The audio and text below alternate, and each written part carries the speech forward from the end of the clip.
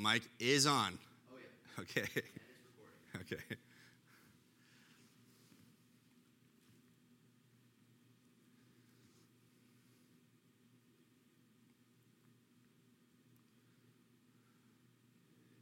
Almost done. Just making sure you're nice.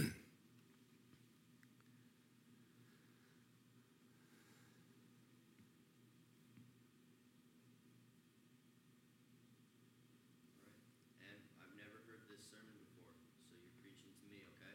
Yep. All right, what I want you to do is just give me a clap. Clear my throat.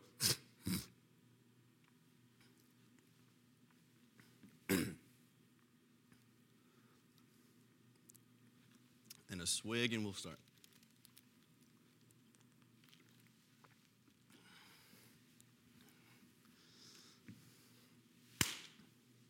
Whenever you're ready. He is risen! Turn to the person closest to you and say, He is risen indeed. Happy Resurrection Day, Life Center Church. He is risen. And you probably saw this coming today.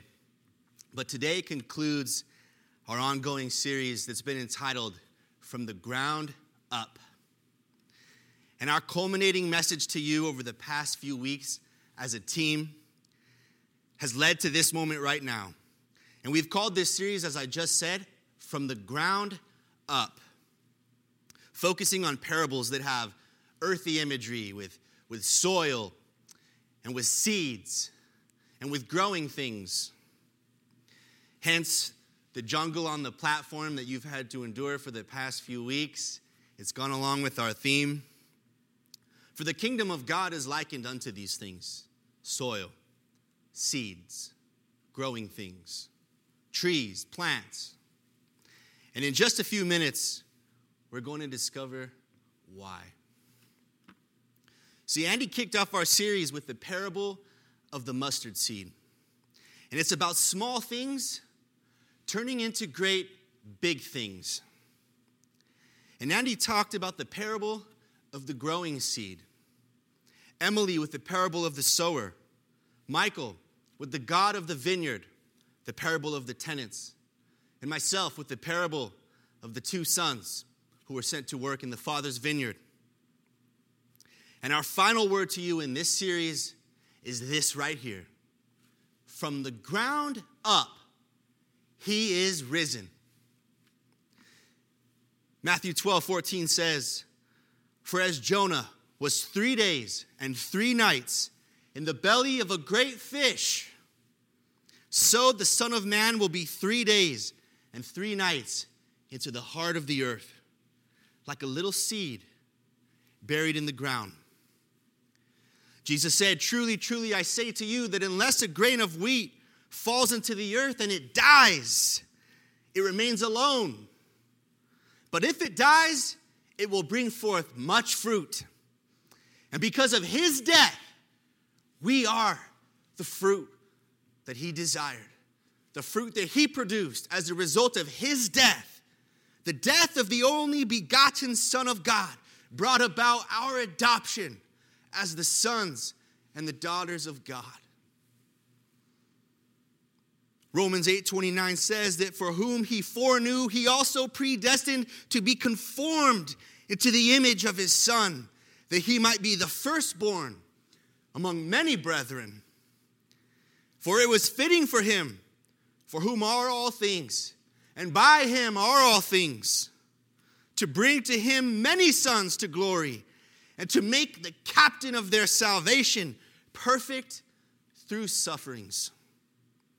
For both He who sanctifies and us who are being sanctified are all one, for which reason He is not ashamed to call us His brethren. And we are His brethren because He entered into our suffering and He shared in our suffering.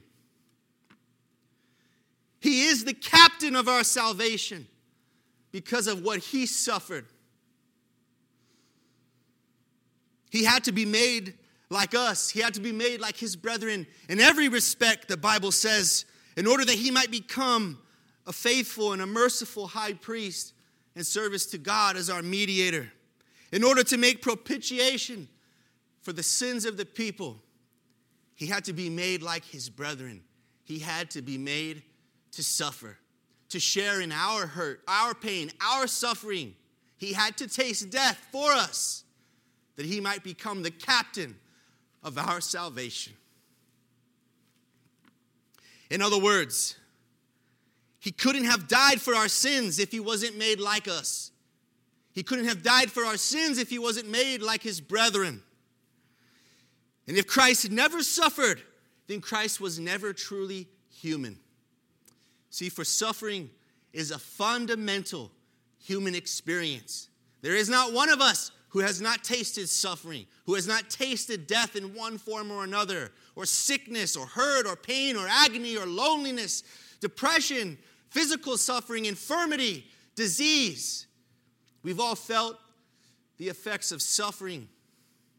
We've all tasted it. For God to be truly human in the incarnation in Christ Jesus, this experience must also be his experience. And you see that this is exactly how God proved to us that he is in fact with us. This is how he proved that he did not abandon us to our suffering. See, people often question God when they go through sufferings. They ask that if there really is a loving God, then why do bad things happen to people? Why does a good God allow suffering? Why did he let this happen to me? Where is God? Where is God right now in the midst of this quarantine? Where is God in coronavirus? Here's the reality. God does allow suffering.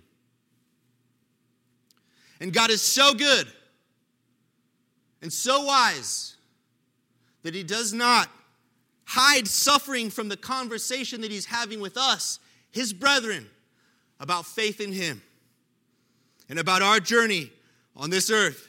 You see, Jesus did not hide suffering from his followers. Not at all. In fact, the very criteria of his invitation to follow him was for them to take up their cross and to follow him. Think of it. We cannot ask the question, how could a good God allow bad things to happen to me? Not when God did not even spare his only begotten Son. And if he spared not his only Son, why should we or anyone think that we would be exempt from the human condition, exempt from pain and exempt from suffering? When we see the image of God on the cross of Calvary, why should we think that we are above suffering? No, friends, not so. For God's ways truly are higher than our ways. And God shows us that he is with us, not by keeping us from suffering and sheltering us from suffering. How does he do it then? By jumping into the trenches of life with us and suffering alongside us. As the captain of our salvation, he is made perfect through suffering. He can now identify with us and sympathize with our weakness. And we can identify with him. We can identify in his suffering at the cross. You see, Jesus, he identifies with us. And really, when he prays that prayer on the cross, my God, why have you forsaken me? He was feeling the weight of the abandonment of God. It seemed like God had forsaken him and left him alone, abandoned him to torment, abandoned him to death, abandoned him to the grave, and left to the mercy of those who scorn and mock and persecute and torture and even kill him upon the cross. He was praying the prayer that David had prayed. My God, why have you forsaken me? Yes, that was the prayer of our Lord. But really, that's our prayer. what he was doing was not just praying for himself, but he was praying our prayer that we have prayed so many times when we have said, God, where are you in the middle of this? Where were you when so-and-so died? Where were you when this happened to me? Jesus was praying our prayer, friends. He identifies with our sense of abandonment and forsakenness by God. He knows what that's like to feel that. Did God show up and pull him off the cross as his mockers spurned and said, if you are the Son of God, come down from the cross. If you are the Son of God, let God come and save you. Did God do that? Did God rescue him from the cross? Did he take the cup away from Christ that he might not drink it? No. Christ did drink from that cup, and God did not pull him off of that cross. He died there. And Jesus was buried in a tomb. Seemingly to all who witnessed these events, a man cursed upon a tree, a man cursed and forsaken, rejected by God, and buried in a tomb. And it was just when it couldn't get any more grim. He was already dead, for crying out loud. Hope was totally lost. There can't be a happy ending here. And just then, when it couldn't get worse, God showed that he did not abandon his son to the grave. That Jesus, even though he prayed that prayer, why have you forsaken me? The reality was that he was not forsaken by his Father. God had not abandoned him to the grave. For he was raised to life again. And he walked right out of that tomb. And he left it empty. He left the tomb empty. He left it barren. He left it desolate. You see, the grave had been ravaged by him. He had stripped it of its power. He'd stripped it of its authority. He'd taken away any dignity that it might have had.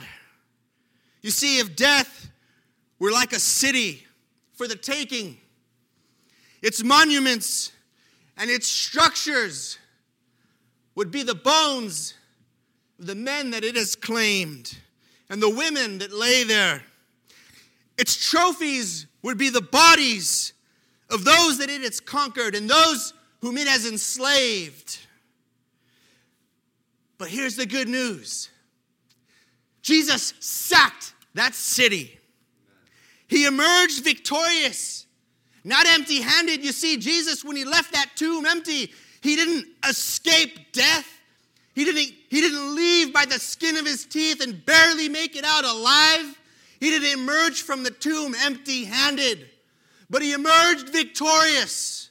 Not empty-handed, but in his hands he held the keys of hell and death. As the scripture says, "O grave, where is your victory? Death, where is your sting?" He had conquered death.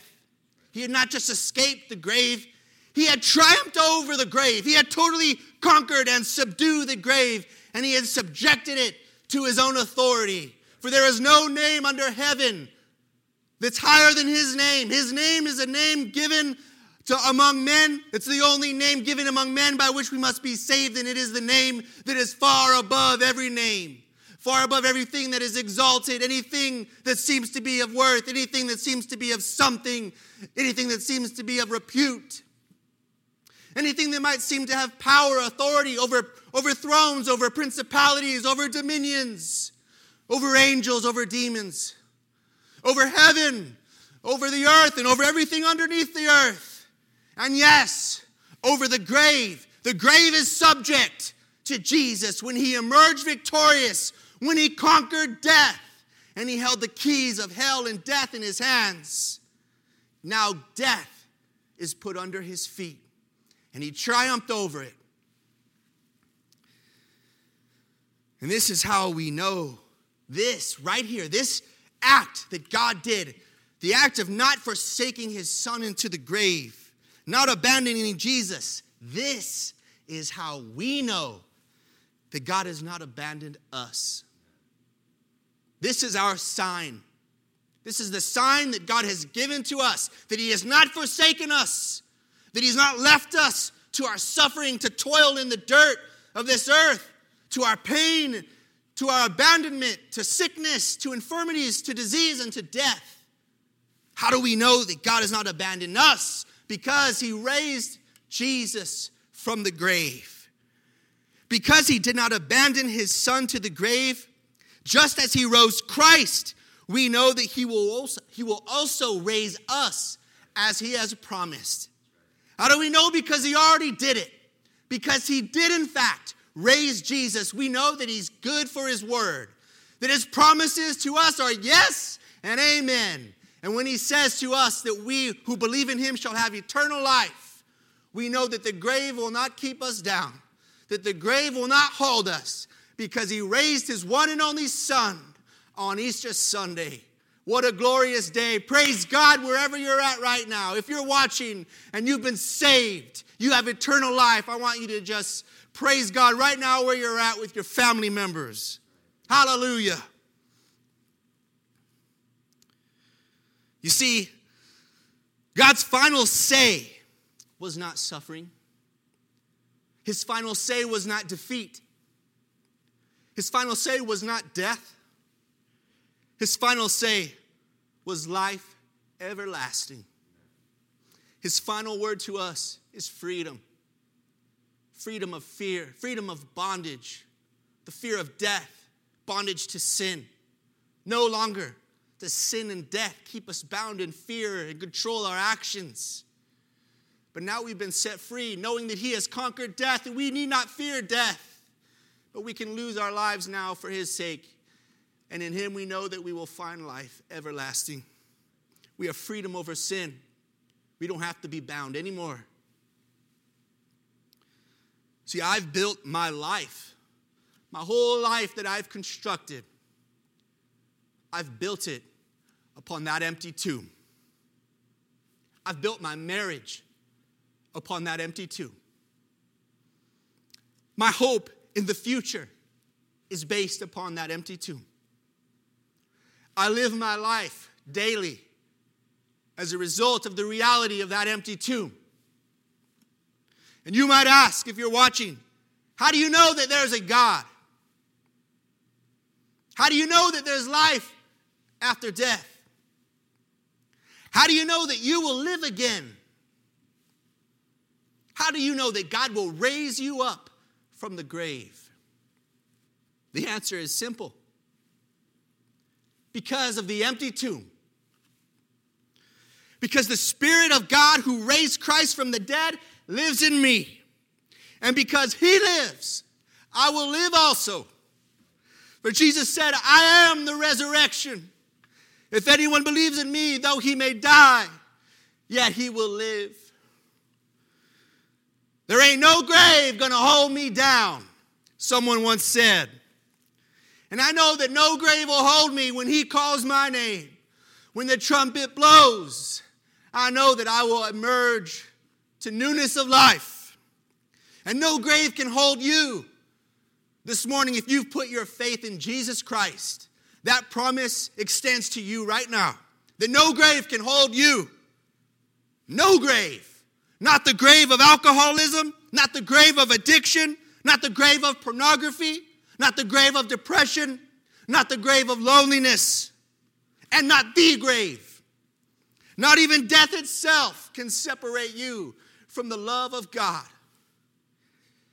He's your ever-present help in time of need. He'll never leave you nor forsake you. He won't abandon you to death, and he won't abandon you to your suffering. For in that he himself suffered, being tempted, he is able to aid those who are suffering and being tempted. If you're listening to this today and you're suffering or you're afraid to die, know that he will come to your aid should you call upon his name. For indeed, he does not give aid to angels, but he does give aid to the seed of Abraham. And his victory is yours today. All you need to do is accept it. It's as easy as that. You see, all of humanity's hope collectively, as a race, as a species, over the years, all of our hopes and all of humanity's fears are met on this day, 2,000 years ago. The most significant moment in all of human history. See, the future of the human race depends upon this one truth. The ultimate destiny of mankind is realized in this: the empty tomb of Jesus Christ. The door of history swings on the hinge that is the empty tomb. For Paul says, and if Christ is not risen, then our preaching is empty, and your faith is also empty. Yes, and we are found to be false witnesses of God, because if we have testified that God had raised up Christ, whom he in fact did not raise, if in fact the dead do not rise, then he did not raise up Christ. For if the dead do not rise, then Christ is not risen. And if Christ is not risen, your faith is meaningless. Your faith is futile. You're squandering your days. What are you doing? Doing all this church stuff. What are you doing? Living the way that you live. Depriving yourself of earthly pleasures. What's the point if Christ be not raised? If Christ is not risen, your faith is futile and you're still in your sins. You've not been set free. You're still in bondage. Then also, those of us who've fallen asleep in Christ, we have truly perished. Our loved ones who've gone on before us have not gone to be with the Lord. They've died. They've totally perished. Paul says, if Christ be not raised, then this is the reality. Verse 19, he says, if in this life only we have hope in Christ, if Christ is only for this reality, for this life only, then we among men are to be pitied above all. We are most pitiable among people if Christ is not raised. But now, Christ is risen from the dead, and he has become the first fruits of those who have fallen asleep. Praise God. Christ is risen, and he has risen indeed. And indeed, our faith is not futile. And those of us who have fallen asleep are presently with the Lord. And we know that we who remain one day will be caught up together with them in the air and meet the Lord and be with him for all of time. It's this message that lets hope begin to rise. It's this message that allows faith to arise. And upon hearing this news, faith is born. For the Bible says that faith comes by hearing, and hearing by the word of God. And this is the word of God to you this morning. The word of God is Christ crucified and Christ risen. This message is God's holy, infallible, and inerrant message to you. The death, burial, and resurrection of his one and only Son, Jesus Christ. This is the good news that God has for us. And it's the preaching of this very gospel that leads to the salvation of mankind. For the message of the cross is foolishness to those who are perishing, but to us who are being saved, it is the power of God. And where is the wise person? Where is the teacher of the law? Where is the philosopher of this age? Has not God made foolish the wisdom of this world? For since in the wisdom of God, the world through its wisdom did not know him, and God was pleased through the foolishness of what was being preached to save those who believe. Jews demand signs, and Greeks, they look for wisdom. But we preach Christ crucified, and it's a stumbling block to the Jews, and it's foolishness to Gentiles. But to those who are called, both Greeks and Jews, Christ is both the power of God and the wisdom of God. And it's around this message, this news that I'm telling you this morning, this gospel and not any other, that we gather together. It's around this message that we unite together and we stand together as one. Because of this, we join ourselves to each other, and our fellowship is in him. For we are united together in the likeness of his death and in the likeness of his sufferings, and even so, we are united together in his resurrection. So as I finish this message, if you're listening today and you need Jesus, the key to eternal life is to embrace death. Ouch, harsh statement. What do I mean by that? See, there is no Easter without Good Friday. There's no resurrection without a crucifixion. Embrace his death for you, that you be saved and receive eternal life. Know that his death should have been your death, and cling to that old rugged cross.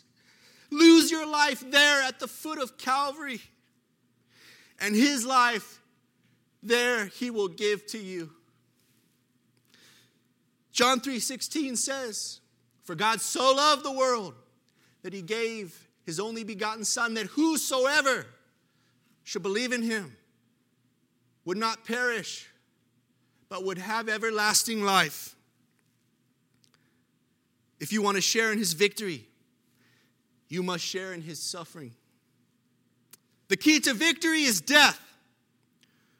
Revelation tells us that the way that the saints triumphed over Satan was by the blood of the Lamb and by the words of their testimony. For they loved not their own lives, even unto death. They did not shrink back from death when it was presented to them. It could not deter them from their course, just as Christ could not be deterred from his course when he set his face like a flint toward Jerusalem, marching towards his own death. He did not shrink from it. This is how the saints overcome, by the blood of the Lamb, by the word of our testimony, because we love not our lives, even unto death. Jesus tells us that whoever would save his life, cling to his own life, his own will, his own way, that he will lose it. But whoever loses his life for his sake, he will find it. And he said to them, "Whoever wants to be my disciple must deny themselves and take up their cross daily and then follow after me." If you would follow after Jesus today, he bids us to come and die, to lay down our old self and to repent of our sins. Be born again in the newness of his resurrection life, and his victory over death, over sin, over the grave will be yours today. Put your faith in the empty tomb of Christ. Build your life upon that rock from the ground up. If that's you today, and you want to make Jesus Lord of your life, if you want to put your faith and your trust in him, if you want to cling to his cross and share in his sufferings, identify with him in the act of laying down your own life. What do I mean? Turn from your sins. Repent of your sins and turn towards faith in God. And you will be born again. And he will put his spirit in you. And you will have the resurrection power, resurrection life within you. And his promises to you are sure. And the act that he raised Christ up from the dead, that hope, that same hope you have, eternal life is yours, as he promises us in the most famous passage of Scripture. All of you probably know it, John 3:16. That's available for you today If you're not sure if you're saved, if you're not sure you know Jesus, if you're not sure you're going to heaven, if you're not sure that when the trumpet blows that you will raise from the grave also as Christ has done. It's really simple. You can be sure of that right now. If you've believed what I have heard, what you have heard me say to you today, if you believe this message that I'm telling you, and you accept that message as true, as good news, then I want to lead you in a prayer. And if you say this prayer and believe it with your heart, the Bible says that you are saved and eternal life is yours today. If that's you, I'm going to lead you in a prayer right now. And I ask that you please humble yourself. Pray this prayer with me and just simply repeat after me. It's as easy as that. Lord Jesus, I believe that you died for my sins. I believe that you rose again. I believe that you came to suffer and die, to identify with me. I believe that you shared in my sufferings, and you showed me the way to God. You showed me that God will not forsake me, that God will not abandon me, but that God would save me and give me eternal life. I believe in you. I make you Lord of my life. Come into my life today, I pray. Fill me, Lord, with your Holy Spirit. I pray that you give me newness of life. Set me free of my sin today. I repent of my sins, and I turn to faith in God today. In Jesus' name I pray. Amen.